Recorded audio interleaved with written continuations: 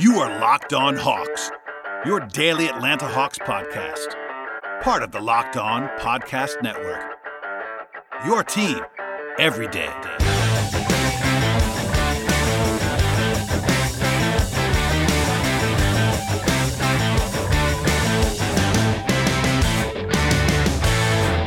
Hello, friends, and welcome to episode 588 of the Locked On Hawks podcast.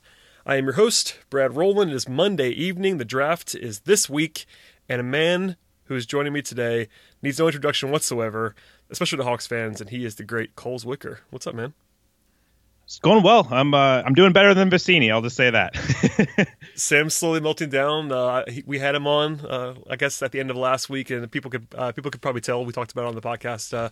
The brain is broken. It's going to be. We're pushing on to the finish line. I think I can't speak for you, but I got sort of like a second wind today, knowing that it was draft week. It was like, all right, now it's here, and we can just kind of clear out and push on to the finish line.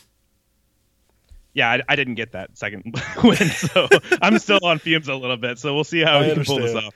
Yeah, part of it was that I had to travel for like a week plus, and just getting home was kind of like, all right, let's just recalibrate. I'm definitely tired. We all are, but let's just fire away. And you are well known to Hawks fans. We're gonna probably stay away from like pure Hawks talk on this pod because it's draft week, but I'm sure it'll make its way in, considering we have to talk about fits and stuff like that. And everyone knows, at least all the Hawks fans listening to this podcast, revere your work because you are very high on the Hawks, and not everybody is very high on the Hawks, which is nice.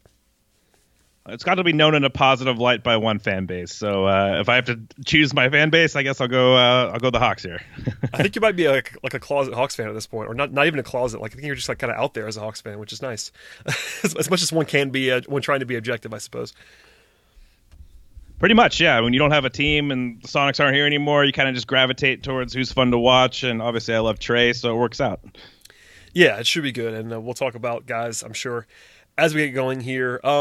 Okay, well, I like to start off, and we're going to bounce around on this podcast, but I like to start off by asking you like kind of what your overall thinking is with this draft. Obviously, this is a Hawks podcast, but it doesn't only have to be Hawks. Just I've asked everybody to kind of lay out how you view this class. I think everyone kind of agrees it's not the greatest class in terms of star power, but do you think it's got some depth late? How do you see the board breaking down, and then we can sort of drill down from there? Yeah, so I think at the top of the class, just starting there, obviously Zion Williamson, tier 1. I like to do tiers within each class, but I also like to do tiers relative to other classes comparatively. I think that just gives us a nice idea of where the value is. I don't think there's a tier 2 prospect in this class. I think I've said this before on the podcast. Last year I had Jaren Jackson. I would have had Trey Young and some other guys in there relative to this class. So it's lacking in that second tier star power. John Morant, I think he could be that damn good, but there's a lot of variance with him. He's not really pertinent to Hawks fans.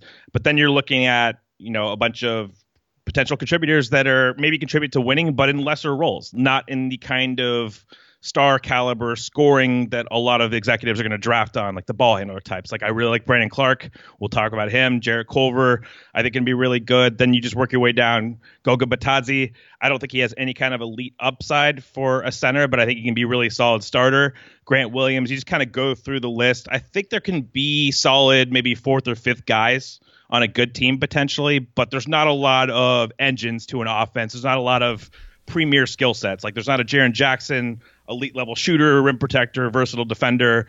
Brandon Clark's a good defender, but he doesn't have his length. He's not as young. So you just go down the list. There's not a lot of valuable initiator type players either. So no two-way wings. Where's the elite shooting upside in this class of the elite prospects? That's the huge question mark with guys like Culver, Barrett. Go down the list. So I think that's kind of where we are. Is like DeAndre Hunter to me kind of personifies this class as like a very solid guy who could probably be like a fourth or fifth starter, maybe on a good team if things go right for him. And that is kind of what we're looking at here. Yeah, which obviously is not terribly sexy on the whole. It's always funny, and I've said this before on the podcast, so I'll say it again now, and I apologize for repeating myself, but it's one of those things where fans have the hardest time reconciling, especially top 5 to 8 picks in this class and like what you should expect from them. Because normally you're thinking, oh, I have a top 10 pick. That means I'm going to get a really good, potential star even, especially when you get in the top 5. Like this, the notion of trading up into the top 5 for the Hawks is a popular discussion, as you well know at this point. And traditionally, if you're trading up into the top 5, you're looking for a star or something that you can, I guess, potentially believe is a star. And in this class, you probably aren't doing that just because there's not really that star power there. So it's really tough to compare and contrast between this draft and others and try to, I guess, provide rational expectations, because if the Hawks indeed do pull off a trade up of some sort, they're going to probably, at least some portion of the fan base will have expectations of that player that are definitely unwarranted just because they're a top 5 pick, quote unquote, because top 5 picks are supposed to be stars, and that's not going to probably happen outside of the top 1, 2, maybe 3 in this draft. Yeah, I think comparatively, just to compare this to another class, 2016, obviously Zion's a better prospect than Simmons, but you have that tier 1 guy, and then who the hell knows who's going to end up being like the second or third best player in the class. Like Siakam's the second best player in that class, and who would have guessed that? I think this is kind of a class like that. Obviously, I have some kind of gravitational pull towards Brandon Clark, not that they're the same player as Siakam or anything, but I just feel like it's that kind of class. It's going to kind of blindside you a little bit. It's not so obvious as like last year where, top 3 players on my board went in the top 5. I don't think that's going to that's how it's going to fall out long term. There's going to be a little bit more, question marks, and it might come from sources that you don't expect. Yeah, for sure, and we'll drill down a little bit into those guys. We'll come back to the lottery. I've been doing this as sort of a trick to have people stay around, I suppose. But we'll come back and we'll end on the lottery, guys. So I want to ask you to sort of flip the script a little bit to talk about some of the second round options, because the Hawks have these 3 picks in the second round. There was Travis Schlenk. Actually, I was not there on Friday, but he spoke to the media on Friday and said kind of candidly that they're going to be looking to package those picks and move up. As candidly as a GM will ever be about packaging picks. I think probably because everyone already knows it's going to happen. They have 6 picks. So I'd be pretty surprised if they actually made 3 second round picks at 35, 41, and 44. But, provided that they stay somewhere in that, 30 to 45 range, do you have guys that you obviously you do have guys that you would want to gravitate towards in that range, but how's the depth in that range for you? And then we can sort of talk about individual prospects. I think it's really solid, honestly, because this class we have 2 injury cases that push talent down the board. Chuma Okeke from Auburn, and then Jonte Porter, of course, from Missouri, who from everybody I've talked to is probably going to go somewhere in the 40s. So right in that area where the Hawks have 2 picks potentially. So I like it from that standpoint, just because we see the inefficiencies in the past. Some of those are due to injuries and falling, and then guys being healthy. Some of them are due to being out of shape. That would also apply to Jonte, even though he got better shape for the combine this year. So you can get some quality players there. I don't think I got asked this question on a different podcast. Does the draft drop off a cliff after 30 or something in the first round? And no, I think you can still get good players in this range. Maybe I will say like the shooting element that could dissipate pretty quickly. So if you look at guys like specialists, like a Dylan Windler could go really early in the second round. Cam Johnson, I don't expect to fall out of the second round. So those specialist guys that are really just shooters, you're going to see the NBA gravitate towards those. We saw that last draft where there's a huge run on shot-making point guards who are, good off-ball shooters. I think you might see a similar effect. But as far as value, I think there's going to be value at 35 and both picks in the 40s. It's just a question of, like you said, or the Hawks had to keep all those picks. And Travis Schlenk seems to play things pretty clear as far as like maybe not saying what he exactly is going to do, but he'll be pretty upfront about it and be like, oh, we don't want all 3 picks, or we want to package some of these. So I think you have to take him at his word for that. Yeah, he's been pretty open. Famously especially last year, basically everything that we heard ended up happening. I'm not sure that's always going to be the case, and I think Hawks fans have fallen into the trap now to where anytime they hear anything, they assume it's going to happen because of how much of the leak stuff has happened over the last 2 years. With that said, I kind of made fun of this already, but the Hawks have now been I guess predominantly linked to all 3 of the forward targets in the lottery. They've been linked to Hunter, they've been linked to Culver, they've been linked to Reddish, and now I guess maybe even some Goga and Jackson Hayes. Like, they kind of are making the rounds on reporting, so that actually makes it easier for me to just say, all right, ignore all this stuff and we'll just see what happens. In the second round, obviously, you're not going to get too many direct links unless you just hear something, but I kind of like the value in this range better just than obviously the players are not going to be better than the lottery picks necessarily, but just the value when compared to normal drafts. I think there's some solid players and some solid rotation guys to be added here. It won't be terribly sexy, and I think they're not going to make 3 second round picks, but there is some value. And I was going to ask you, just as an easy way to get into this, Is there? I think you mentioned Okiki. I think he's definitely an internet favorite. I like him quite a bit as well. Is there anybody in this range that you think you're higher on that conceivably will go in this range that you think should go higher? And then is there anybody that you're like decidedly lower on that is projected in this range? I don't know about significantly higher. I think Carson Edwards would be an interesting backup for Trey, just with the dynamic pull-up shooting. Not nearly the passer, of course. I don't think he could run that system, but just as another source of a backup point guard, I think this is pretty much where he's supposed to go. Not in the 40s, probably starting in late 20s, early 30s, somewhere in that range. So I'm a little bit higher on him, I guess, than some of the mocks have been. I get the downside, of course, a lot of the playmaking, but as far as shot-making ability and like diverse shooting, I don't see a huge difference between him and someone like Kobe White. So that's just important to point out. I think I'm a little bit higher on a guy like Cody Martin, for example, like we talked about in the past. Definitely going to be more in the 40s to undrafted. I wouldn't be surprised at all if he was undrafted, but one of the smartest decision makers in the class. We've talked about Travis Schlenk, obsessed with dribble, pass, shoot, making good decisions, hopefully getting more guys that can defend as wings. I think Cody Martin brings all of that, but some dicey shooting, and I think his shooting has improved. He's gotten better off the catch. If he can hit NBA threes, I haven't seen him in workouts or anything. I haven't heard too many reports about him, but I feel like he really fits kind of the archetype of player that Travis Schlenk is looking for. So I really like him in that range. Again, I think the value with him is probably undrafted, but I would still select him.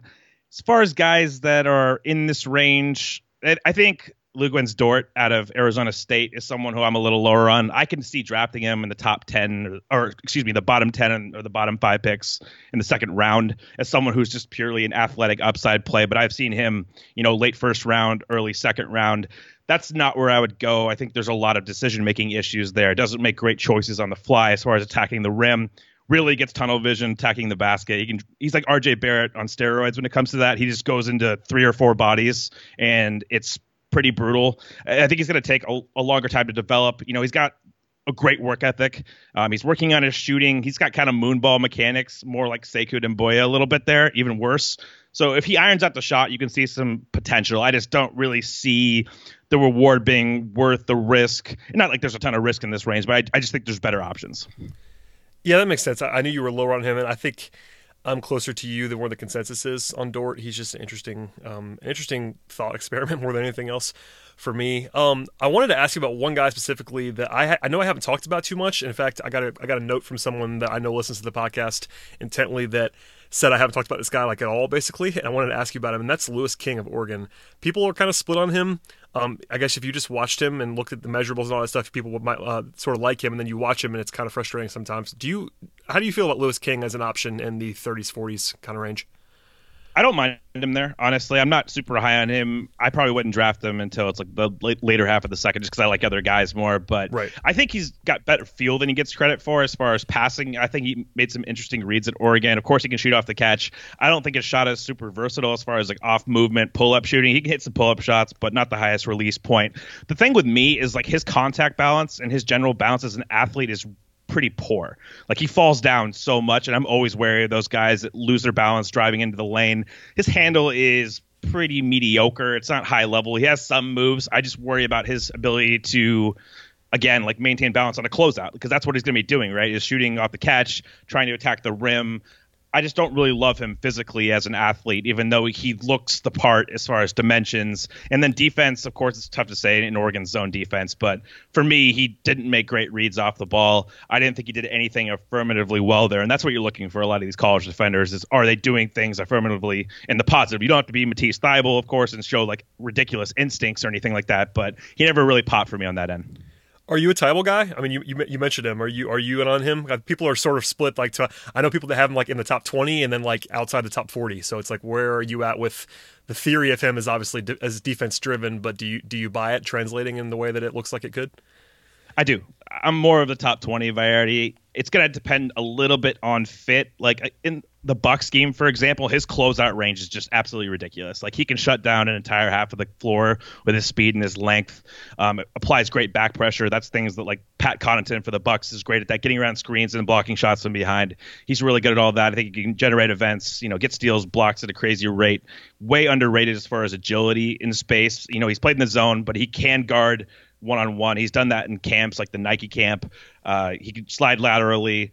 I think he's got really good hands. He's got incredible anticipation. It just comes down to the jump shot. I think that's what everybody is so up in arms about, and some of it's fair, but I do think he has good enough indicators. It's not like this guy's a non-shooter. I mean, I hate to do this to you, but it's not like he's Charles Matthews, and like there's nothing really on there's nothing really on the page that would suggest that he's going to shoot the ball. He's got a softer touch, so off the catch, you're not going to get any diversity with him. You're not going to get pull-ups. You're not going to get off screens. But I think you can get off the catch. He's got underrated ball handling coordination, a little bit of passing acumen, more of a good decision maker than like this crazy passer. He plays hot potato with the ball. He doesn't want it. That's his thing at Washington. But he never played with a good point guard. So I think there might be some hidden upside. I'm just willing to take the shot in this chance because if he hits, he's something like some iteration of Danny Green, like a thinner version of that if he's good, just with the defensive instincts and the athleticism. So I'm a little higher, but I'm a little bit more willing to take risks, especially with shooting where the NBA is not. Yeah, I'm in on him too, especially, if he, for instance, if the Hawks stayed at 35 and he was there, I think that's a pretty easy decision. Just go ahead and take him and see what happens. Oh, yeah. I think he probably will go before that, but I guess it's possible if you look around the league and hear what people are saying. I think the league might be a little bit lower, but I still I like him quite a bit. One more old wing forward, and that is Admiral Schofield I want to ask you about, because he's someone who I've talked about a lot, but not so much lately. He's kind of just gone silent because he's really boring and old, but 6'5", 7-foot wingspan, and shot it well this year. He's an interesting player. I know some people just absolutely hate him. Like I know people on the internet think he's like not a prospect at all, and then you hear like maybe some people that think he's like in the 30s. It's interesting because I kind of like him. I thought more than the consensus, but what do you think about the other Tennessee player? Yeah, I'm not a huge fan, honestly. I mean, he does have some traits, NBA traits, like he can come off a pin down curl and shoot mid-range shots. He loves mid-range, and that's going to turn a lot of people off. But he's actually pretty adept there. He might be able to hit a catch and shoot three. I've not seen him shoot that many NBA threes when I've watched him play. I don't know about him in workouts. I think his defense is just overrated. You look at the frame and you say, oh, he's going to be uber switchable. He's not that quick twitch as far as staying in front of lead guards. If you watched him against Kentucky this year, everybody thinks that like PJ Washington beat the hell out of Grant Williams. That was actually Admiral Schofield that he was beating the hell out of in the post. I agree. So I don't know who he guards on that end. If he's not going to shoot threes at a high level, I just don't know what value he's bringing as a two-way player. The work ethic is great. He's a great kid. I think the intangibles are going to appeal to some team. He probably gets a two-way, but I'm not that high on him. Yeah, that sounds like what I've heard too, and I think I've gradually become a little bit lower and watching him more. I like the theory of what he could be, but it's more theory than actual practice, I think. Yep. Let's see. Oh, okay. So let's. I'm going to throw this out there to you. Provided that the Hawks do not take a center in the lottery, which they could certainly do, I get a ton of questions about the guys that could slip into the second round. And for our purposes here, I guess we'll use Jonte in this group too. So Jonte Porter, I guess Bol is potentially there. Bruno Fernando, Naz Reid, and Daniel Gafford. I think it's like the five-some of guys who I often get asked about in the 30s or 40s. I'm not going to ask you to rank them, but who's your favorite of that bunch and who's your least favorite of that bunch? Oh, that's a great question. I think Jonte is still probably my favorite just because he's so damn smart, and I value instincts and like quick decision making at such a high level, and he's really, really skilled, can pick and pop, space the floor. I trust him above the break, and then defensively to rotate. I don't think he's going to be able to be a high-level defender just because he doesn't have that kind of athleticism, but I think he can get by with the rotations. In the Hawks scheme specifically, I'm trying to look at. I think Bruno Fernando is actually kind of underrated. I just think he's poor man's Ayton, and like that doesn't really get you that far as projectability. Like he's strong, he's really improved as a passer. Like he can short roll pass, he can pass out of the post. I think he has good touch, so he's going to be able to extend to three. He's improved on defense, but not very high level. I just don't know. Again, none of these guys really have avenues except for maybe Bol. It's just like this, volume 3-point shooter, Brooke Lopez role where he just takes 10 threes a game or something like that. Like that's where his value would be, but I don't trust him at all on defense. I think he's untenable on that end. But to answer your question, I think Jonte number one, and then last would probably be Naz Reid, just because I just don't know. I know he can take volume threes above the break, but I don't trust him at all defensively. I don't trust him in any area of defense as far as, in space. If you drop him, he's going to get exploded over because he can't jump at all. His rotations, I think he's a little bit underrated as far as his intelligence defensively at times, but he's just not athletic enough, and he is so sloppy on closeouts. Like, his technique is really poor. So I don't know what he really does at a high level. I loved his ball handling coordination in high school. Like, he can really grab and go, and he's got one of the best ball handling coordination combinations I've seen for a big, but how valuable is that really if you can't defend? Yeah, and I think I'm almost lower on him for the Hawks than in a vacuum, just because of the defense. Like, they can't really afford to have a center that can't defend. That's not going to work with everybody else on the roster for the Hawks right now. So I think I'm with you on all of that. And by the way, Hawks fans are going to love that you said Bruno Fernando was underrated, because he is a guy that I found Hawks fans really, really like. And it's like kind of curious. I'm not really sure why, but like, people want to take him at like 10 and 17. Like, it's kind of wild to see the Hawks fan response. Not everybody, but there's this like segment of Hawks fans that really loves Bruno Fernando. So they're going to like you even more now, Cole. And they already like you, so that's good. Yeah, I think it's a little bit of philosophy when it comes to centers is, when do you take them high? Do they have a chance to be like an average center in the league as far as a starter? Like, it's just a very diluted position. If they don't have outs to becoming, in my opinion, some kind of impact player, or at least an average starter, then why are you investing that kind of capital in them? I totally agree. And we'll come back to this, by the way, for the lottery stuff in a moment as well. One more thing before we move on to the first round. Is there a backup point guard option that you might like in the second round? There are not a ton of these guys that could be available. I know you mentioned Carson Edwards. I think he's going to go before the Hawks pick. Maybe if the Hawks trade up, he might be there. Do you like anybody else that could be there? Because that's one spot that Hawks fans tend to gravitate to, because they just don't have one on the roster. Obviously, Jalen Adams is there, but he doesn't necessarily profile as a full-time backup to Trae Young. Like Shamori Pons, maybe Ty Jerome Falls. Like, do you have a backup point guard sleeper that you might enjoy? Actually, there's three guys in this class for me that are all kind of interesting value plays at this point. You mentioned Shamori Pons, really great passer. Like, he's so underrated as a passer. He makes some looks that nobody else in this class can pass with both hands a little bit.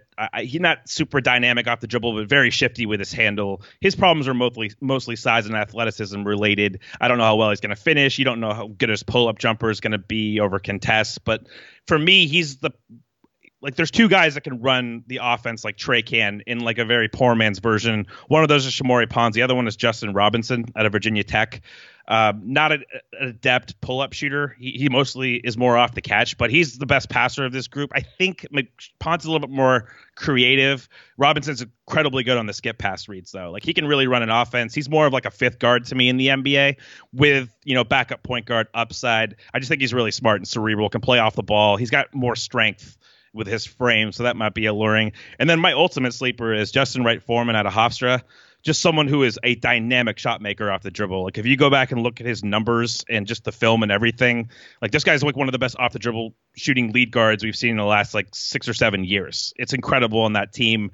Like, he can hit it from any angle. He's got a really high release point. And I was actually kind of impressed with his passing craft. I went back and watched a lot of his tape, and I was like, there's not really a huge difference between him and a Shamori Pons.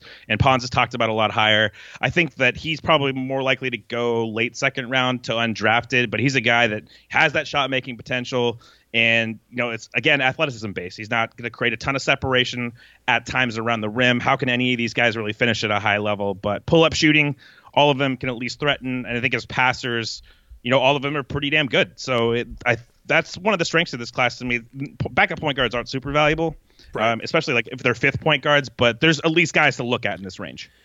Yeah, and it's a spot that the Hawks just don't have right now, so that's going to naturally create some questions, and I think you answered that quite well. All right, we're going to take a short break, and we'll come back in just a few seconds with more from Cole.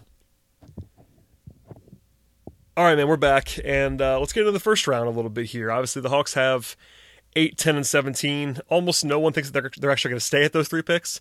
I suppose they could, but before we get into the guys who are already in those ranges, for instance, if they were to trade into the into the first round by using all of their seconds, or maybe trading down on the board somewhere, I haven't really talked about the guys that are projected to go in the 20s because there just hasn't been a whole reason to do that. But anybody that you see often mocked in that range that might be interesting to you, I think a guy like Kevin Galley from Florida State's seems to be fast rising, and he's sometimes projected to the Hawks in some mock drafts. I'm not a huge fan, candidly, but Cam Johnson's a guy you mentioned earlier. That's a kind of a one-trick pony, but it's a really good trick. Anybody else that you might look at if the Hawks were to wiggle down the board or wiggle up the board, I suppose? I mean, just from a value perspective, I love Grant Williams in that general draft range. I think he I knew that was probably, coming. I mean, he can be paired with Trae Young. I think that, as a short roll guy for Trae's one of the only lead guards that can really unlock that for him with his pull-up gravity. So I love his ability to make decisions, really smart, team defender, incredibly functionally strong. So I'm actually a little bit higher on his athletic upside. I think he can trim down a little bit, get in better shape, and just be more cut. We already talked about Thibault in that range. I like him generally in that general range of the draft. Nicholas Claxton's another big that we can talk about as far as probably the best switch big in the entire class as far as agility, movement skills, but more developmental guy. He's a guy that really needs to add weight, get stronger, and it might be a 2 to 3 year process. He's got to iron out his mechanics, brings the ball a little bit too close to his face. He's gotten a ton of pub recently because he kind of blew up the combine, and we saw the athleticism. He was one of the best players on 5-on-5s. I don't know if there's a huge difference between him and like a Bruno Fernando or a Cabin Gelly, who I'm not a huge fan of. I do like Claxton more. I have him, around the top 20. But if he's in that range, I think you can probably look at least investing in him. And then finally, to Cam Johnson. Again, I don't know if he fits enough of the dribble type that Travis Schlenk looks for in wings. Like, he's very good. He's the best movement shooter in the class, and he was 46% on NBA threes this year. Like, the guy can shoot the hell out of the ball. He's the best shooter in the class. So at a certain point, that becomes valuable, right? I just don't know. Can you play him next to Herter and Trae Young on the wing? I think that's a pretty tough sell. Yeah, I mean, those three guys wouldn't work particularly well, especially because of the defensive questions that that Cam has. But, just value-wise and just having that elite level skill, he'd be a nice, useful role player for anybody. I'm not sure it's going to be the Hawks, but I do like him in a vacuum. I knew you were going to talk about Grant Williams. Grant Williams is an internet favorite, which I know you know. But, I mean, I've been saying publicly that, there are scenarios where I think he would be the guy that I would choose at 17 if the Hawks were still there. Like, I'm not as high on him as some people are, but I have him in that mid-teens range, which I know is higher than the league is on him, and I think it's certainly possible. At least if it was me making the decision to take him at 17, I'm not sure where the Hawks are on Grant Williams, candidly, but he's someone who I think is generally underrated by the league, maybe overrated by the internet, which it's kind of funny. He's like maybe in that middle range. I think I'm probably somewhere in the middle, but I do like Grant Williams quite a bit, and like you said, I think he unlocks a little bit in Atlanta. He's almost like a pretty good situation for him. It's definitely a really good situation for him. I'm not sure how well he pairs with John Collins. That's kind of an undersized front line. But as far as offensively, they could do a ton of diverse things. And like Williams is one of, if not, he's definitely the best big man passer in the class. Like, he can make every read on the move, on the fly. At a certain point, I just think that becomes valuable. And he's a better athlete that gets credit for. I think he can shoot off the dribble too, to a certain extent. But he's another one of those guys where the NBA is going to be lower because of the vertical pop and because he hasn't shown the ability to shoot threes in quantity, in volume at Tennessee, but his touch is really, really good. So he's another one of those inefficiency guys, I think, in the class where if all you have to do is make pick and pop threes or catch and shoot threes, pick and pops are a little harder, but he's already shown the ability to do that. If you can do that, I think that you should be given more credit as a shooter, just extending your range in that fashion. For sure, I'm gonna make you wait on Brandon Clark for a little bit longer. So let's not use him right now because he's actually been mocked in this range too, in the 17 range, which is kind of crazy to me. I know it's crazy to you, but 17 is interesting in that I didn't spend a whole lot of time on 17 because they didn't have the pick until less than 2 weeks ago. But now it's here and they could make that choice. It's interesting. There's this.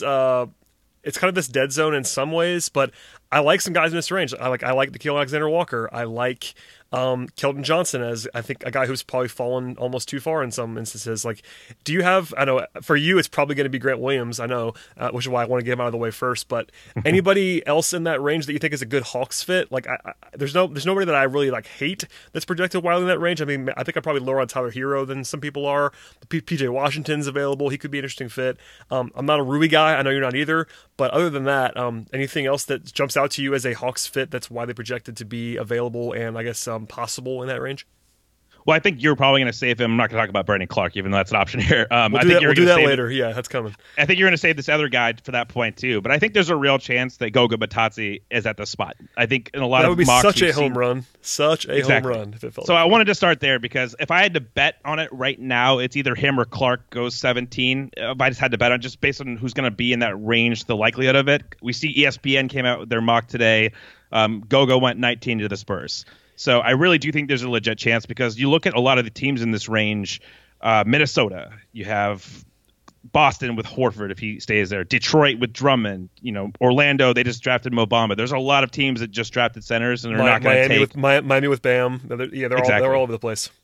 Yeah, so maybe Charlotte. Who knows? They have a ton of centers. I doubt they go that way. So it would really have to be, in my opinion, a trade up by another team, which is definitely possible, right? In this range, you can see a team trade up for Goga, but there's a real chance that he's there at 17, and I think he's an awesome Hawks fit. I mean, he is probably the best pick and roll big in the class right now as far as legit center size, can pick and pop, can dive on a short roll. I think his coordination's underrated, can make skip pass reads, has pretty good agility, actually, with the ball. Like, he's underrated in that fashion. He's more of a drop big, though. We've talked about this before. He's not going to come out and really extend on the perimeter. I think he really struggles to change direction north-south on closeouts. I don't love his balance in space. He's very good in drop, though. He's good at understanding angles, like ball and man positioning. I don't know if you can play that drop coverage with Trae Young and him just because Trae's not going to get over a screen, but it's worth taking. I think offensively with that double high with Goga popping, and then you have Collins diving to the rim with Trae, I think that could be pretty lethal. Yeah, I mean, at 17, it becomes kind of a no-brainer, honestly. Like, I would certainly be considering him at 10, like to the point where I think I'd probably almost be taking him at 10 at this point with the way the mocks have gone. But yeah, at 17 it becomes a no-brainer. Same with Clark, who we'll get to. Either one of those guys get to 17, it becomes very easy, even without the perfect fit stuff, especially with Clark and Collins. I know that's kind of a questionable fit in some ways, but the value is just too good if those guys fall there. I wanted to ask you, I haven't talked about this guy a lot either. Are you a Kevin Porter guy if he were to fall? Not really. I think it depends on who else is on the board. I'm generally not as high. I'm more skeptical when it comes to prospects. A lot of guys are generally optimistic, and I'm more pessimistic and skeptical. He's a total wild card. I don't know what to do with him. I am totally on board with that, and I've been saying this forever now, but he is a player that I am just predisposed to not like very much. I am not just my own prospect evaluation. If I have a weakness, it's that I probably undervalue like on-ball shooting creation stuff. The guys who just do that and don't do much else scare me a little bit always, and that I think he's probably more talented than I'm giving him credit for, so I'll say that, but there's a lot of risk there, and I'm not sure that just the archetype is one that appeals to me. But at 17 it's perfectly reasonable. I won't say that it's not, because it is. If they just want another wing there, for instance, if they went with a big in the top 10 and just want to take the best wing available at 17, it might be Porter. That wouldn't surprise me. Do you like Porter better or Keldon Johnson better, for instance?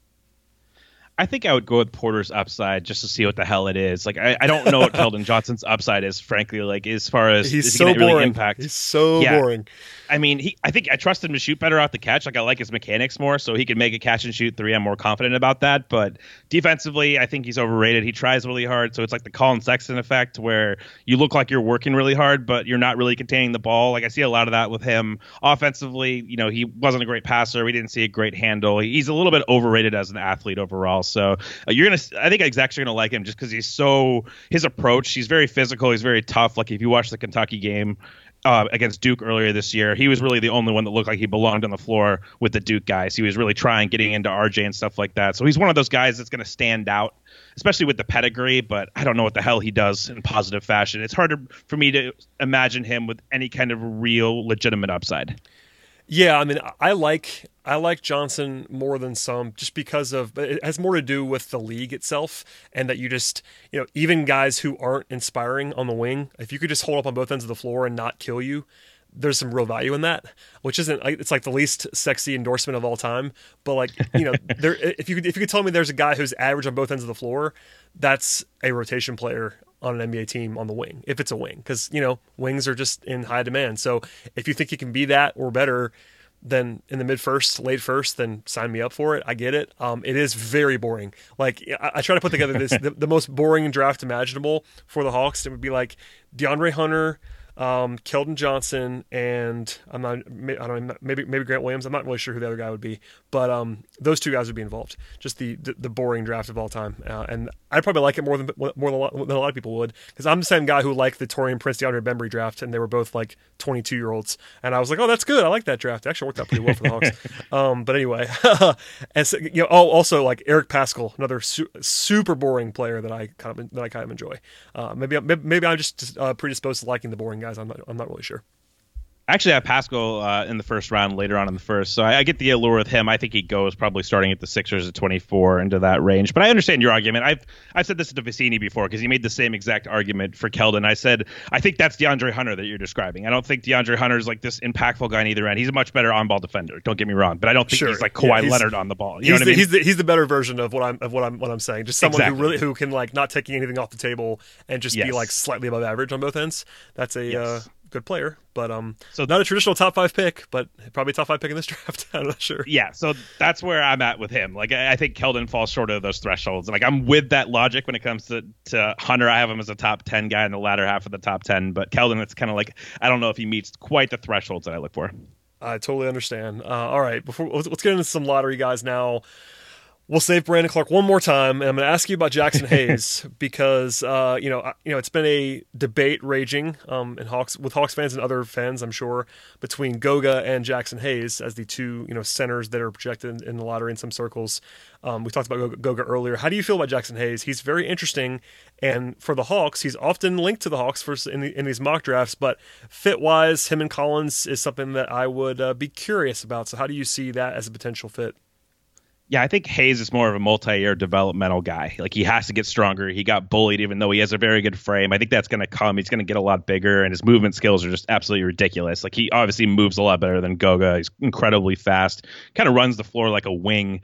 Not as explosive as he gets credit for, more of a fluid athlete, but he has an incredible catch radius, incredible hands. He was a football player, so you can really see that on the floor. He catches literally everything. I think his skill game is honestly a little bit underrated. He just doesn't get a chance to do very much in Texas' system. All he does is pick and dive to the rim, and he gets hedged by and like chipped by a bunch of guys because they have no spacing. So he doesn't get a chance to do anything. If guys that listen to this podcast want to actually watch him, watch the Oklahoma State game this year where they actually trapped Texas's ball handler in pick and roll. So you got to see Hayes on a bunch of short rolls. And so he actually was able to dribble and like make passes on the move. We saw him grab and go a couple times in transition, and he looked really fluid. But I think for me, I look at him.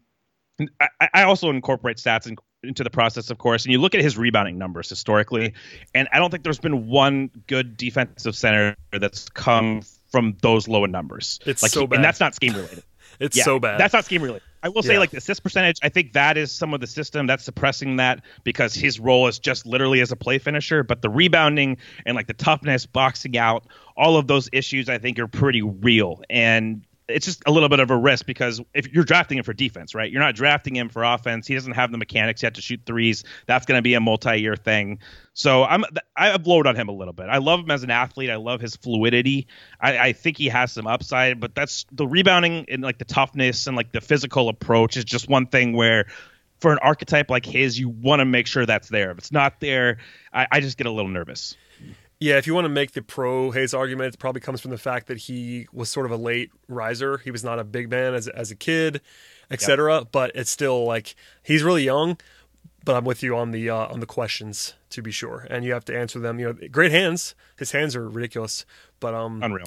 Other than that, there's not too much in the established camp of what he's already going to be. So I want to put that out there.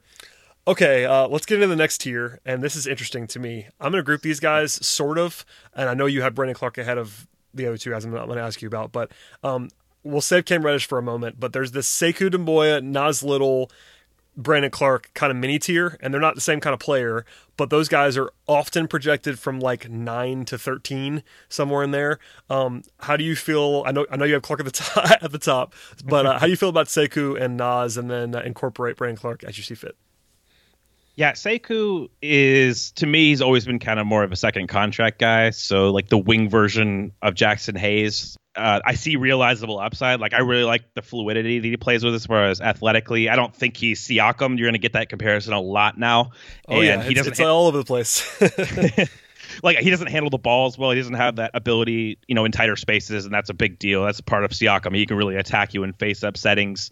I don't think Doumbouya can do that in tighter confines. We see it in more of the transition play where he's really fluid. He did hit those 2 pull-up threes in his 35-point game that I saw. I have not seen that from him before. I do think he's underrated as a shooter. We're going to see that too with Nas Little when we talk about him. But I think Seku's touch is pretty decent. Like, he can hit a catch-and-shoot three.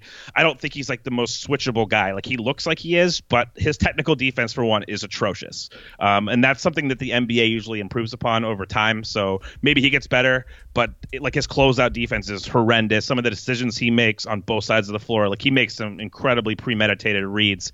So I don't know how much of a playmaker he is fitting into that decision making, dribble, pass, shoot. I don't really trust him with a bunch of those things right now. So it's more of a developmental guy. I don't think he's the kind of athlete, though, as far as explosiveness, that is maybe his reputation. He's more of a fluid athlete to me. Yeah, he is. And I'm not super high on him. I think I got a little bit higher as the process went along because he started playing better more than anything. Some of his tape's not great. It's just what it is. He's very young, and I see the projection that people see, but if you're just watching to see what he is now, he's kind of far away. I mean, I know he had the one big flash at a good time when people were paying attention to him with like a 35-point game in front of a larger viewing audience. But aside from that, some of the tape is just not that good.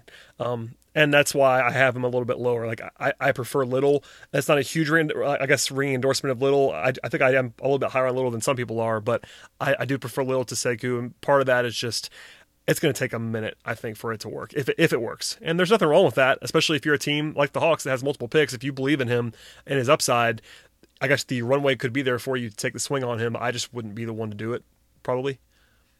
Yeah, I'm with you on that. And in regards to Nas Little, comparatively, I think Little added way too much strength too quickly between the AAU circuit and college. You saw him really bulk up, and he looked a lot more robotic as a mover. Watching him in AAU levels and like the All-Star circuit, of course, I really liked him. I mean, I had him 2 coming into this year. I didn't assess feel or anything like that. It was more just based on straight athleticism and like what his skill level was. But he was a much more coordinated athlete as far as dribbling, shooting pull-ups. He just looked a lot better. He tweaked his release this year, bring it to the side of his head.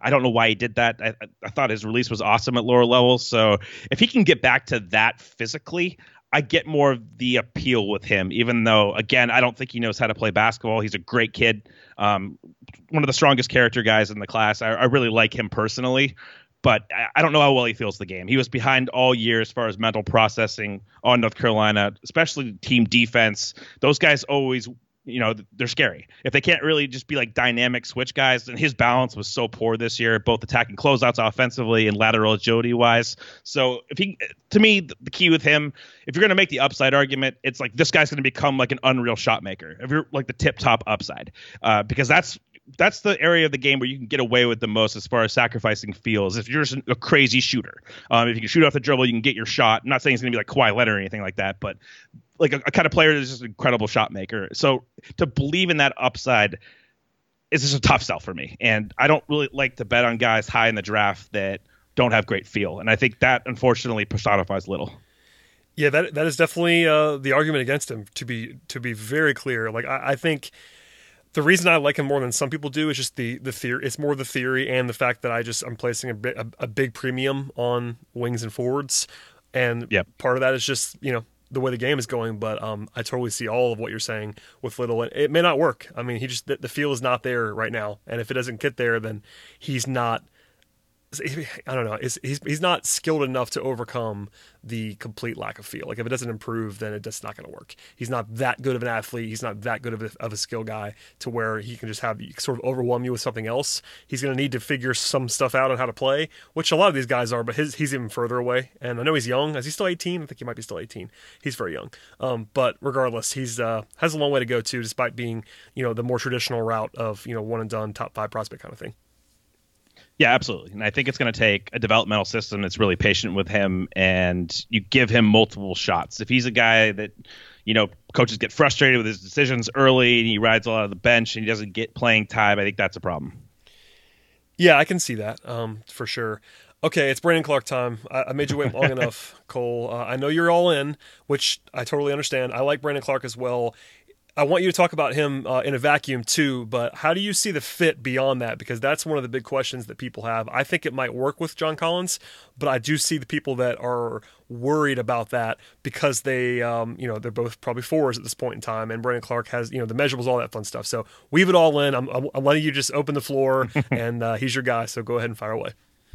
Yeah, so I definitely get the fit concerns with Collins, especially just the general size. Like Clark with a 6'8" size, 6'8" wingspan. He's much better than Collins defensively, though. I think he's the best or one of the best help defenders in the class. Yeah, so that's the allure with me. And again, we're very matter of fact when it comes to team building. I don't build around anybody that's not a star upside player. So when I look at the Hawks, I look at Trae Young, and I'm like, what do you need to give him for him to be successful? And I look at someone like Brandon Clark as a help defender who I think has, one of the highest upsides in this class to be not necessarily an all NBA defender, but incredibly valuable in that end, especially off the ball, making rotations. He's got incredible range, some of the best shot blocking timing you'll ever see. He's so explosive and quick off the floor. It's the quickness off the floor that really allows him to compensate for his lack of wingspan. This is why you see a guy block 6 shots against Duke. And those are guys that usually have the athletic advantage, and Brandon Clark was one of the only guys this year that actually looked in the same plane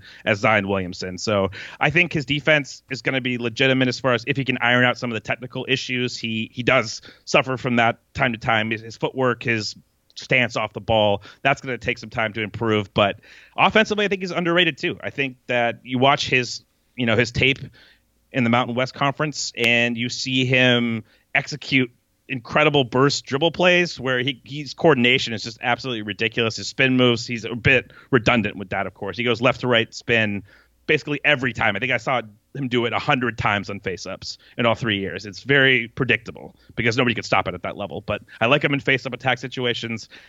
He's a great finisher. He can kind of catch lobs like Collins. He's not as big, but he's crazy explosive. He has that kind of lob catch radius. And then the big selling point with him and why there's so much differentiation, I think there's 2 things. The first is, of course, the shooting.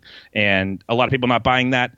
He didn't even have real basketball mechanics for the first 2 years of his college career. He shot from the side of his shoulder in a grenade launcher, rocket launcher, catapult fashion. It was unreal. I've never seen a basketball player have success with that. So I think I throw that out the window and I look at this year where first year he's had a decent mechanical shot, and he was pretty decent from the foul line. He had good touch. He has incredible touch, and that's why I would bet on him off the catch in time.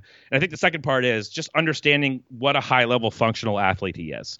And we're talking about elite. Elite for the last 18, 19 years. He was one of the best testers at the combine, 6'8" or over we've ever seen.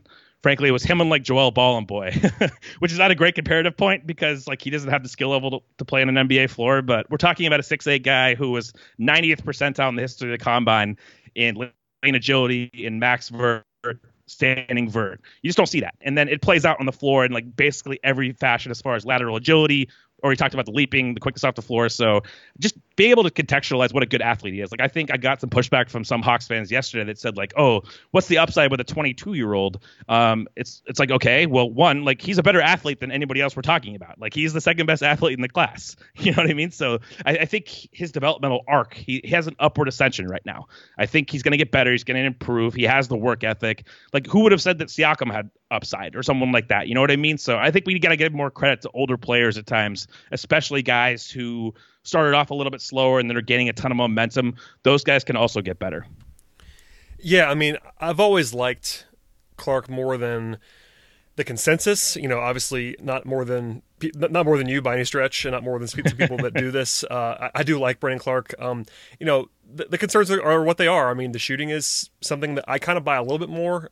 It's the lack of length too scares people in the age. I like older prospects in general, and I get made fun of it. I get made fun of for it, probably justifiably. I usually overrate guys who maybe should be downgraded because of their age, and Clark is a little bit older, but the explosiveness is what really intrigues me, and the defensive instincts and all that stuff. That's what really gets to me, why I like him. The offensive side kind of worries me a little bit more, just because of the fact that, I'm not sure how it's going to work. I mean, I'm not saying that it can't. I'm saying that I'm not sure and confident about how it's absolutely going to work. And if it doesn't work, then you have a 6'8" guy who's a defense first player that might get run off the floor a little bit. It's interesting to me. You know, when I had Brian Schroeder on, we talked about Brandon Clarke and he loves him too. And, you know, the Collins thing is interesting to me because I'm with you 100% that you build your team around elite level players, and I'm not sure I put Collins on that plane. But at the same time, Collins' offense this year was legitimately awesome and impressive. And the fact that he took another leap on that end of the floor, you know, even on the perimeter, like his jump shot looks to be legit now, and the way that he finishes, and he's obviously just, you know, bigger and longer than Brandon Clarke is. And it shouldn't be Collins versus Clarke. It doesn't need to be that because obviously Collins is already on the team. But just fit-wise, I mean, the question is, I suppose, can they play together and function on a regular basis? Is kind of that's where my question would be, because, you know, some of these mocks have the Hawks taking Brandon Clarke and a center in the top 17, and it's like, man, if you're going to draft either Goga or Hayes and Brandon Clarke, and you have Collins, and you have Amari Spellman, and you have Alex Len, and I know some of those guys don't really matter, but like it's just a weird team building function. And I'm definitely best player available guy. Like if Brandon Clarke's there at 17, you just take him. I've said that, and I'll say it again now. But just at the end of the day, can those guys play together is a question that I guess I have to ask you. Yeah, no, I definitely get that train of thought. I don't think you can play like a traditional center with Collins and Clarke. I think that's what I mean. Those guys they almost have to be your 4-5 together. And I've long been on the Collins could play the 5 bandwagon, and maybe Clarke would help that. I don't know. It's tough in some ways. Yeah, and I think, honestly, you can mix and match a little bit. You can start a center, and you can play Collins and Clarke for maybe not large stints of the game, but like stints where you can get away with it, especially in the regular season. And then the playoffs, a lot of teams downsize anyway if you're projecting forward that way. So I think it is possible. You're not going to always be able to do it. Like when you play the behemoth centers, you have to get lineup versatile there and start a bigger player at the 5. But I think it's more workable that way, especially against a lot of lineups that you see in the regular season. So I don't see it as completely untenable. If we're talking about who's going to get contracts eventually and like how you're going to allocate resources to building a contender, yeah, I think maybe you have to reevaluate depending on, you know, who's going to get what. Is Collins going to get a max offer? What's Clarke going to get? I think Clarke, that's what's kind of alluring to him. But for me in this class is like I don't ever see him getting paid a lot unless he deserves it. You know what I mean? Like he's that kind of low pedigree guy who's older that if he does hit, like he's going to be worth it. So that's what I like about him is you're not like, I know that's getting too far ahead of this as far as is he good? Step 1, step 2, contract. But like if he does reach that step 2, I do think that he's either going to be like what he gets is going to be warranted based on his production. And that's kind of what I like. You're not paying for the pedigree of him. Yeah, I totally get it. And, you know, I would consider Clarke at 10 for sure. And I would flatly take him at 17 without thought, which I'm, you know, even with the fit stuff, you just take him. I'm not sure if you have a board out there publicly. He's in your top 5, right? Brandon Clarke? Yeah, he's in my second tier with Morant, Culver, RJ, and him. I haven't really ironed out a specific order, but I think Morant's going to be 2, Clarke 3, Culver 4, RJ 5. So I want to get that out there just to show how high you are on him. I am not that high, but I do understand it. You know, I have him more in that like 9 to 11 range. But listen, I have no qualms with where you are in general. All right, well, let's get into the wings and the forwards because that's the guys who everybody wants to talk about before we get out of here. We'll start with Reddish, who is the most widely projected guy if the Hawks don't trade up. Everyone, and I mean everyone, is projecting Cam Reddish at number 8 if the Hawks don't move up. A, does that make sense to you? And B, what do you think about Cam Reddish in general? It does make sense to me. I think this is his best fit in the class. Honestly, like if he goes to any other place, like if Reddish somehow goes to 5 to Cleveland, I would not like him at all. Like it's a very system oriented. I want to see what his surrounding environment is. Playing next to Trey and Herter, I think in a more ancillary role offensively, where it's kind of like Duke. Hopefully he shoots better and you get better efficiency, but I don't want him initiating the offense. I don't want him playmaking. I don't love his handle as far as his shiftiness goes. You see the highlights of him and his shot making as far as his step back ability. Like he does really flash that, but it's overwhelmed by negative evidence of his handle and like his lack of first step, his athleticism attacking, especially downhill in traffic. Just not a very explosive player overall, but I do really like him on the Hawks. I think the Hawks can really maximize him. I don't think he's the kind of wing stopper ultimately that's going to be great next to Trey and Herter, but I think his defense is actually underrated and his offense is overrated. He's very good off the ball as far as getting in passing lanes. He's got the frame. He's got good enough feet. He's more like Covington, not going to be probably that level of team defender, but as far as on the ball athletically, that's more of what he reminds me of. Like there'll be certain matchups where he's hurt and he can't really guard in space. He gets picked apart a little bit, but I think he's going to be solid enough on that end. So I like him in more of like an off screens role when he can come off a down screen curl, he can shoot. His passing isn't great, his decision making, but it's probably a little bit better than he got to show at Duke. He was better at the prep level as far as his passing goes. That's why everybody thought he was like Tracy McGrady coming into this year somehow. Yep. He's definitely not that, and I don't think he's like this high level. He's not Paul George. He's not that level of athlete, but I do like him on the Hawks. Yeah, I was going to ask you. I mean, I like his defense too, more than a lot of other people seem to like his defense. My question to you is, and this is something that is really just for Hawks fans, because every time I am accused of being too low on Reddit, which is kind of silly, because like my crime is saying that I think I'd rather have Hunter and Culver, which is not even a hot take at all. But the response is, well, Reddish has all this upside, and I don't really see the upside argument all that much. I get it from a prep level and the mixtape stuff that was out there with Cam Reddish and the fact that he was seen as this high upside prospect, but what is his upside in your opinion? Like realistically, like 90%, not even 100%, like what's his 90% outcome look like to you? Maybe like Robert Covington, who can shoot off the dribble or something, which is a really good player, but it's not like a crazy high level, but it's very effective. Like I don't think he's going to be that good on defense, of course, but like 90%, I would say he definitely has more offensive upside. Like he can do more with the ball. He can actually dribble. Like Covington can't do that. So combining him, I don't know. It's tough. Like there's not really a player that really sticks out to me as far as comparatively, but I do think that it's not like considerable upside. He's not like an all NBA player, like an all-star. His athleticism, again, is just overrated. Like, I'm sorry. Like you don't get blocked at the rim if you're like a 6'9" wing and you're attacking downhill and you have a weak side defender in the dunker spot who hasn't even made the rotation. You can't even elevate enough to dunk and you get blocked from behind. Like that's not an NBA athletic play. Like he's like a fluid athlete, but his explosiveness is just, people got to forget about the T-Mac and all of these like bullshit comparisons that he's been as far as his ceiling. That's not it as far as on the ball. I think more it's like what he can do as a shooter off movement and how he fits into a team construct that way. Yeah, I'm with you on this, and that's I wanted to I try to say what I think as well, but sometimes people just want to hear it from other people. I just don't. That's my thing. I do like Reddish. I have him in my top 10. If the Hawks take him at 8, I will not criticize that move at all. It's a perfectly reasonable pick. I just don't see the star upside that I always hear from fans, and I get it. Just the theory of it, and that's the same thing with Nas Little, by the way. Like anytime guys are ranked in the top 5 as prep guys, they're going to just carry on, and they get more chances. That's just that's the nature of the game. And Reddish, I do like, and I think his floor is almost more intriguing to me because of his size. And I mean, I think he's going to shoot. I know the shooting wasn't great, but like, I mean, Do you agree with me? I think he's going to make shots in the NBA. I'm in lockstep with everything you said. Yeah, I think that the floor and like the shooting, and I do think his shot is diverse. Like he can shoot it in different ways. Like he's not great off movement, but I think he's going to get to be competent there. He's not like Herter was coming out of college, but I do think he can shoot off some curls, and I do trust him off catch and shoots. The problem with him is like you can see the split between his unguarded and his guarded shots, and it's really high. Like he's a very good shooter when he's open, and that's okay for the NBA, especially playing with Atlanta system. This is why I like him so much there, is because Trey's going to find him.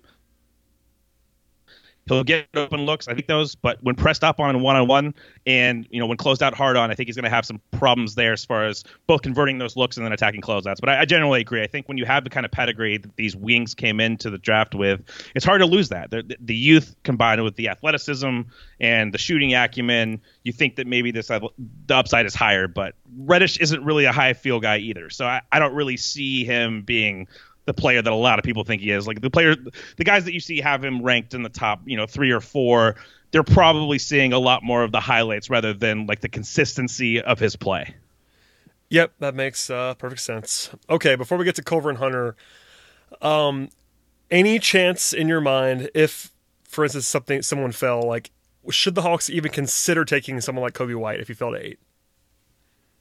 I would say I'm on record as no. just for me, I always say no to this question, but I always want to ask it everybody else because there are some fans that want to just take Kobe White. They're like, his shooting. I'm like, I understand he can shoot, but do you want him to be a full-time shooting guard? Because if you don't think he's a full-time shooting guard, you can't take him in the top 10. I'm sorry, can't do it.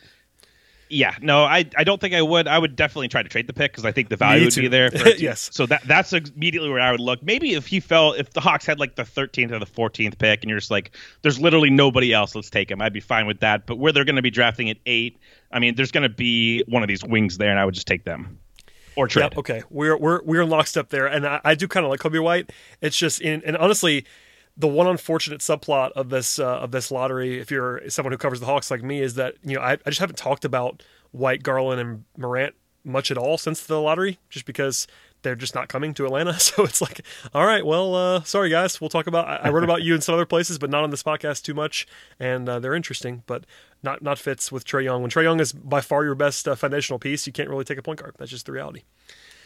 You could take a center like the Bulls want to with Jackson Hayes when your 2 best prospects are centers. Can you imagine if they did that? I mean, I saw Sam's tweet. I saw Brian Schroeder was tweeting about this. Can you imagine if they did that in all seriousness? Like, it would be an all-time. I mean, burn the internet down at that point in time. If they take Jackson Hayes with Wendell Carter and Lauri Markkanen on the roster and like nothing else that you like, it's like, man, the Bulls. You just can't. You can't take you can't take multiple centers. We've seen that play out with the Sixers as far as Embiid, Okafor, Noel. You can't take that depth at a position that is so saturated in the league for trade value purposes. That's a different question entirely. We might see wild. The Cavs take another combo guard and Darius Garland to pair with Sexton. I think that's more justifiable just because you could, I guess, in theory, play them together, even though it's not a great look in my opinion. But at least those guys can play together in the regular season. Yeah, I mean, and there's an argument, like I wouldn't make it, but I did a hit with the Locked On Cavs podcast, Chris Manning and those guys, and it was like, I could argue that, unlike Trae, who is established as a top tier option in the future at point guard, you could, if you really didn't like Colin Sexton very much from his rookie season, you could just say best player available and just take your best player available. Even if because Trae is so good, you can't do it in Atlanta, but if you just didn't believe in Colin, then I suppose you could just take Darius Garland and say, figure it out later because he's the best player. I don't know. That'd be the one argument you could make there. No, I 100% agree with that. I think that is more justifiable than doing that for them, the center spot. It's kind of a contrast with me philosophically. I do agree. I'm not drafting around Colin Sexton, so if you really do think Garland is that caliber of player, I don't personally, but if you do have that feeling, take him. It's just kind of like a bad look in retrospect to take 2 combo guards that aren't really facilitators for others. But I definitely think comparatively to Trae Young, yeah, it's a different conversation. To be sure. All right. Before we get to the players individually, what do you make of the trade-up notion? I've been talking about this forever now, and now it seems to be more real because everywhere you turn, Hawks are in trade rumor stuff with regard to either Hunter or Culver, and I guess maybe Barrett tangentially. Are you a trade-up guy in this class? I'm sort of against it in a vacuum and more okay with it just in context. I still don't love it, though, and that's just because I don't see the upside with these guys, even if I like Hunter and Culver quite a bit. Yeah, I think I'm generally with you as far as just the value play. Now that the Hawks have 17, I wouldn't hate it if they moved 8 and 17 to move up for Culver. Like, that wouldn't bother me that much, honestly. Like 8 and 10 would be too rich. Like we talked about that before. I'd think from a straight in the vacuum value standpoint, like I'm not trading 2 top 10 picks to move up to 4 or 5.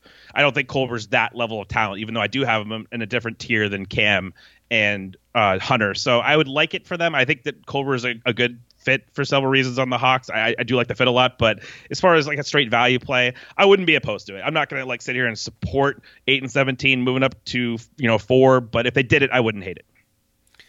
Yeah, that's kind of where I am, honestly, and especially if they legitimately view either Culver or Hunter as in a different tier than the guys that can get at 8, then go ahead and do that. If that's your board. Yes. Then go ahead and pull the trigger. And I hate it now. I hate it less now. I will say, 8 and 10 is too much. Flat out, 8 and 10 is too much. Even though, I actually have Culver at 3rd on my board, which it's sort of a tenuous 3rd, but I do have him 3rd. And, I still wouldn't do that even for him. It's just a lot. That's just too much in this draft. I mean, 8 and 17 or 10 and 17, how do you want to look at that? 10, 17, 35 is a popular notion now as well. Like, whatever you need to do, it's justifiable. I can make the argument that it's okay. 8 and 10 is too much. That's kind of where my line is drawn to, where like I'll criticize that. Like it might work, but if I come on the podcast the next morning and they trade 8 and 10 for 4, I'm gonna have a negative take on that, even if I like Jarrett Culver, and that's who they take. Yeah, I think it's just a process argument as far as like you have to look at the inputs and say, would you rather have 2 bites at the apple or 1 if it's that price? And I think I would rather have 2 bites at the apple. Yeah, for sure, and that's where we are aligned there. Okay, so it sounds like you have Culver ahead of Hunter. What do you make of those two guys? Because I agree with you. Number one, I have Culver ahead of him, but they are both top five. Top five guys in this class, which means it's tough for me to say that out loud, but they are for me. And what do you see in those players? Because Culver's gotten some negative attention. I know Nate and Danny really don't like Jarrett Culver. that kind of made the rounds. And Hunter is just so boring, as we talked about before, that it's tough to get too invested there. So where do you fall on those two guys? First of all, it's hilarious, like the NBA Twitter reaction to Culver. I swear I've seen every single Vantage point argued. I've never seen a player where the evaluation was so different. Like you have some guys that are like, this guy's Paul George. He should be the number one pick in the class. And then you have Nate and Danny, of course. They hate him. They don't probably think he's a top 10 pick. So it's just even like every little part of his game is like speed everybody disagrees on. Shooting off the dribble and like pull-up shooting. Defense. Just all of it. Defense. It's crazy. Like it's literally every part of his game. So I mean, for me, what I like most about Culver is he really feels the game. And you see that when you watch him night in and night out, is he knows how to play, and he plays the right way. I think that's where he fits in with the Hawks, because I think both Trey and Herder do that especially. And, obviously his shooting side is good. But as far as dribble pass, especially in a secondary setting, I think he's going to look more athletic in the NBA as far as attacking gaps. A lot of times, at Texas Tech, he was attacking from a live dribble in a pick and roll setting where he doesn't have a great first step. He accelerates pretty well, but his first step and his handle aren't like the most deceptive, even though he's very, very flexible as an athlete. And that's why I like him a lot too, is I see more shot making potential with him than someone like RJ Barrett, who's more of a rigid shooter, more of a step back guy. I think Culver can shoot fadeaways, a little bit more self-creation acumen in the mid post, for example. So I like that element of his game. Obviously the shooting is the most important ingredient here. If he could really shoot the lights out, he'd be the number 2 pick in class for me pretty easily. But I've never seen anything like his mechanics before. As far as his release is just very weird. He overhauled it. We've talked about this in the past as far as moving the shot line, which was exaggerated to the left, a little bit more centralized, not near where it should be. And then he kind of hesitates at the top of his release. Sometimes can shoot on the way down. There's just not a lot of consistency, I feel like, in his mechanics, but I think his touch is pretty good. It's worth noting again that he's improving his jump shot. It's still in refinement mode, so it could improve technique wise. I think off the catch it's going to look better. His numbers this year, his 3-point percentage is suppressed a lot because he's taking so many shots off the dribble as the only option on that team. Really, he just took a lot of pull-up threes. I think that's going to escalate back more towards what we saw his freshman year with 38% or so. And then defensively, I mean, he's a really smart defensive player. They played that specific scheme where they funnel everything to the baseline. He was really good at executing that. He's very good lateral agility. Doesn't have that crazy Hunter length, of course. He doesn't have the 7'2" wingspan. You see the lack of reach at times, but high IQ defender with great hands, good team defender. Can lapse a little bit, but I think in a scheme where he's not the focal point of an offense, we saw him guard like to Trey Young, his freshman year at Texas Tech. He was the point of attack defender on Trey. And I thought he actually did a much better job than guys like Herb Jones, who got super touted for that, even though they didn't really guard him that well. And I thought Culver held up really well. So I think there's some untapped defensive upside if you lessen the usage. So that's kind of where I come down, is like, I like him as a basketball player. He's just really smart. He's cerebral. If the shot comes around, he's a very quality starter to me with some upside to be, I don't know, like all-star, because that goes into like, can you score a ton? But he can be an impact starter to me if everything goes right. Yeah, I do think that, and the reason why I have Culver ahead of Hunter, really the biggest reason is that I just see there's more offensive upside and more on-ball creation ability. Hunter, I think what you see, what you get. You wrote a big thing about him that I really liked earlier in the process, and Hunter is easily projectable, and if he was there for the Hawks and the Hawks ended up with him on draft night, I would be pleased with that. He's a nice player and a very nice supporting piece. I just think Culver's upside's a little bit higher because he can have the ball in his hands and create a little bit more. But I'm not like over the moon. Like there's some people that think that he can be a star, as you're saying. I would not project that. Maybe it's a 5% outcome at the end. They can get to that level, but if you buy the shooting as being solid or better, then he's a top 5 guy in this class. I don't really see a way around that, because everything else that I see, I really like. The passing is really interesting. I think his defense is going to be good. Maybe not spectacular, but solidly good. And, if he can just make shots, it's going to work on some level, I think. Yeah, absolutely. I think that's the key, is like, if you're going to be a really high upside wing, you're not usually like a Swiss Army knife. You're more of like, you're an impact shot maker off the dribble. A lot of those guys are just a crazy shooter. So I don't really see that in his outcomes. It's kind of unfair to project that on him just because where he's working from, like free throw percentage, 3-point percentage, and like just his mechanics in general. I don't know if it's ever going to be high level enough, but again, I think for the system fit with the Hawks specifically too, like he doesn't have to be like an ultra star necessarily. He just has to be like a really quality starter. I mean, the Hawks are probably going to need one more star eventually, but they at least have a strong foundation to build on. But you hit the nail on the head as far as his intuitiveness as a playmaker, his decision making, and that's what really separates him from, you know, someone like Hunter who's much more rigid with his skill level. Yeah, I mean, and you know, to Hunter a little bit. Do you see Hunter as more of a 3, or are you in the camp that he needs to be playing some 4 to have that work? I think he's an offensive 4 ideally, but he's a defensive 3. I don't like him as a backline defender.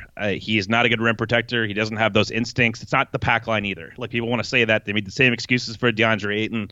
Sometimes guys just don't have instincts to protect the rim. You see Hunter, he can stand 2 feet away from the ball and not contest a shot around the basket. And that scares me next to John Collins as far as defensively at the 4. But I think at the 4 offensively, you want to get him where opposing defenders have longer closeouts, and you can really get out to him. I think his release is a little bit slower, but he does make shots when he has time and space. So when you force those longer closeouts, he can pick and pop a little bit too. That would be useful. So that's kind of how I see him, as more of like a straight line attack closeouts guy. He can play in the mid post. He can get to his left and like shoot shots off the dribble. I think there's a little untapped upside as far as his self creation, even though his handling game is pretty rigid. I just don't think you're getting plus skill level if you plug him into the 3 offensively. He's just not that skilled. Yeah, I'm with you. And the only reason why that even is, you know, it plays into things a little bit because of the fact that you have Collins and you have some interesting stuff there. And, you know, the Hawks have this glaring hole right now at the 3 where they don't really have anybody. I think Culver and Huerter can really work together. And I think Hunter would also work, to be honest with you. But, you know, at the end of the day, one of the few things that I can say with some confidence coming into this draft with the Hawks is that they're going to draft someone who can play the 3 somewhere. That's going to happen, I'm pretty sure. How many of those guys, you know, that's up for debate, and how they get there is up for debate. But I think I'll be pretty surprised if one of the Hunter, Culver, Reddish combo is not on the roster when June 21st gets here. It's not really a hot take, but, you know, it's just the way that it seems to be falling at this point in time. I could be wrong, but that seems to be one of the likely things that I would put out there. I mean, that's like one of the safest bets for me in the class is, I mean, just looking at the board right now, it's probably going to be Reddish or Hunter in some fashion. If you are ignoring the trade up idea, which could still happen, but you of course never bet on trades in the draft because there's so many moving parts, so many moving variables. So Reddish and Hunter, I would be surprised if one of those isn't the pick at 8. What they do at 10, I have no idea. Nobody knows. I mean, I was going to ask you to sort of end this thing. What a perfect draft would look like for you for the Hawks, obviously within reason, and I know you know what that means. So not Zion, but other than that, like what would you be looking to get? I mean, is it stay put? Is it try to move up? I think Brandon Clark will be involved in it, obviously in some way, just to keep the brand going. But what does a perfect night look like for you as a pseudo Hawks fan that you are? Yeah, so I don't really see any realistic way that Culver falls to 8. That would be the perfect night. That's not happening. Yeah. Culver 8, Clark 10, and like Goga 17 or something. That'd be awesome. But I'm not gonna. I'll be realistic. Like, I don't really have a stark opinion between Reddish and Hunter as far as who's at 8. So either one of them is fine. Like, this is my takeaway with this class is like, if you want a prospect to be good, you want them to go to Atlanta. So I think they can fit all of these guys in. I would definitely choose one of those two over Nasir Little, though. I will say that at 8. Which I think they're going to do too as well. And I suspect that Reddish is going to be the guy that falls to 8. So we can just operate with that. At 10, I would take Brandon Clark. Personally, I think that would be an awesome fit. I think Trae Young would be able to optimize him offensively.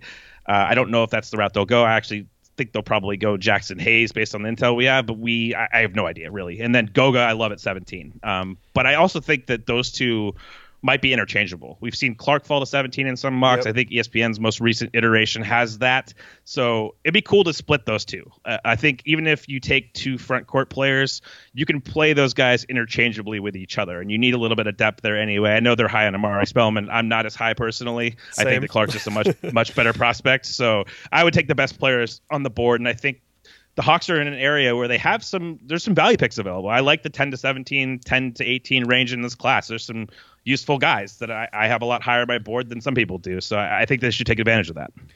Yeah, there is some value to be had, and hopefully we will be celebrating some interesting fits and future potential things going on after June 20th, and we'll have plenty to discuss. Well, Cole, Thank you for giving me all the time, man. I really appreciate it. Please plug yourself. I know you've always got stuff coming, including, I'm sure, a big board in some fashion in the next couple of days. So tell people where they can find your work if they haven't already. Yeah, as usual on thestepien.com, I just wrote a 41-minute piece on Brandon Clarke. So if you didn't get enough information in this podcast, you can consult that. If you want to yell at me if you don't want Clarke on the Hawks, which it seems like is the majority of Hawks fans. But we're going to have big boards coming out pretty much every day this week. Ricky just came out with his tonight. I will probably eventually post something. I haven't decided what I'm going to do yet with that. Sam Vecini's Game Theory podcast. I usually guest on that once a week. It's going to be twice this week. We just did a mock draft episode, so I had 2 of the Hawks picks for that, so you can check that out. And we will have Sam's top 10 big board episode out Wednesday afternoon, I believe. So that'll kind of round out the process. Yeah, and those are must listen if you enjoy the NBA draft. I always say that you and Sam are 2 of the best in the business, so I really appreciate all the content and you joining me. And listen, Hawks fans always clamor for more. I think you probably are the number 1 most requested name that I get in terms of when's Cole coming back on. So you came back on, so thank you for doing that. I appreciate it. Anytime, man. As for everybody else, please subscribe to this podcast. We'll have one more show at least before the draft, so please stay tuned, subscribe, all that fun stuff, and we'll see everybody else late in the week.